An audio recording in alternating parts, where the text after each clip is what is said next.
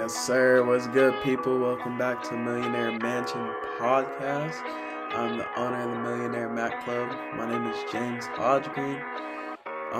Today's actually going to be really short, just because I had a long day and I'm ready to lay down. But I wanted to make sure that I'm being consistent, because right now what I'm working on is consistency. And I could have easily been like, I don't want to record.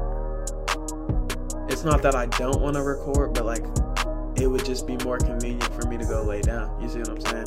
But that's actually what I wanted to talk about today, is consistency and building the muscle. Because honestly, oftentimes we'll get caught in thinking it's like, I either have to fully do it or don't do it at all. And obviously you want to give it your all, but maybe do an abbreviated version of it. You see what I mean? Because like I'll use the gym as an example. Be like, oh, my body hurts, I don't want to go kill my body. Right, your body probably does hurt, but that doesn't mean you shouldn't move at all, because that actually ends up making it worse. You see what I'm saying? So basically what I'm getting at is just the importance on exercising that consistency muscle, because it's so important. Because the thing is yeah, anybody can do something good one times, two times, but to consistently do it and do it through thick and thin is a whole nother thing. So I feel like it's super important to, unless you obviously can't do something in certain circumstances, find a way to motivate yourself to get what you know you need to get done. Because the worst feeling in the world, at least for me, is when I procrastinate to do something and then reap the reward after procrastinating and being like, dang, I could have done this a long time ago. You see what I mean? That feeling is way more dreading than being tired, not wanting to do something, than doing it even though I'm tired.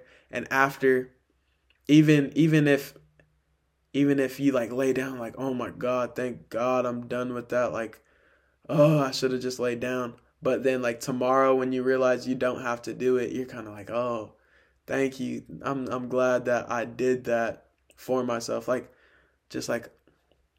Obviously, I want you guys to think bigger than this, but a easy example, a digestible example is if you know that you should wash your dish right after you're done eating, but it's way more convenient to just set it down and then go watch something, compared to every single time you know that you should wash your dish and washing your dish.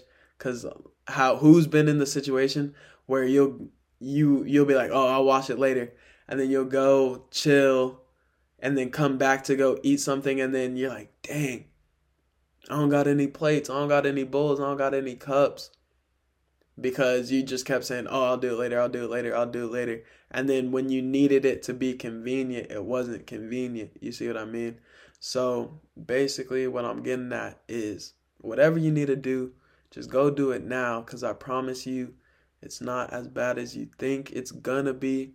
And more times than not, you need to do it. And you'll be proud of yourself for doing it. And you'll really be exercising that consistency muscle. And honestly, consistency is the name of the game, of life, really. So if y'all like this topic, I definitely want to do a part 2, because I feel like that this little 5-minute video didn't do the justice that consistency deserves. But I definitely want it to be, I don't want to be a hypocrite and not practice what I preach. So I wanted to definitely get on here show my consistency, and just keep grinding with y'all. But yeah, so hey, thank y'all for tapping in. I really appreciate y'all. I really love y'all. And like my grandma says, keep going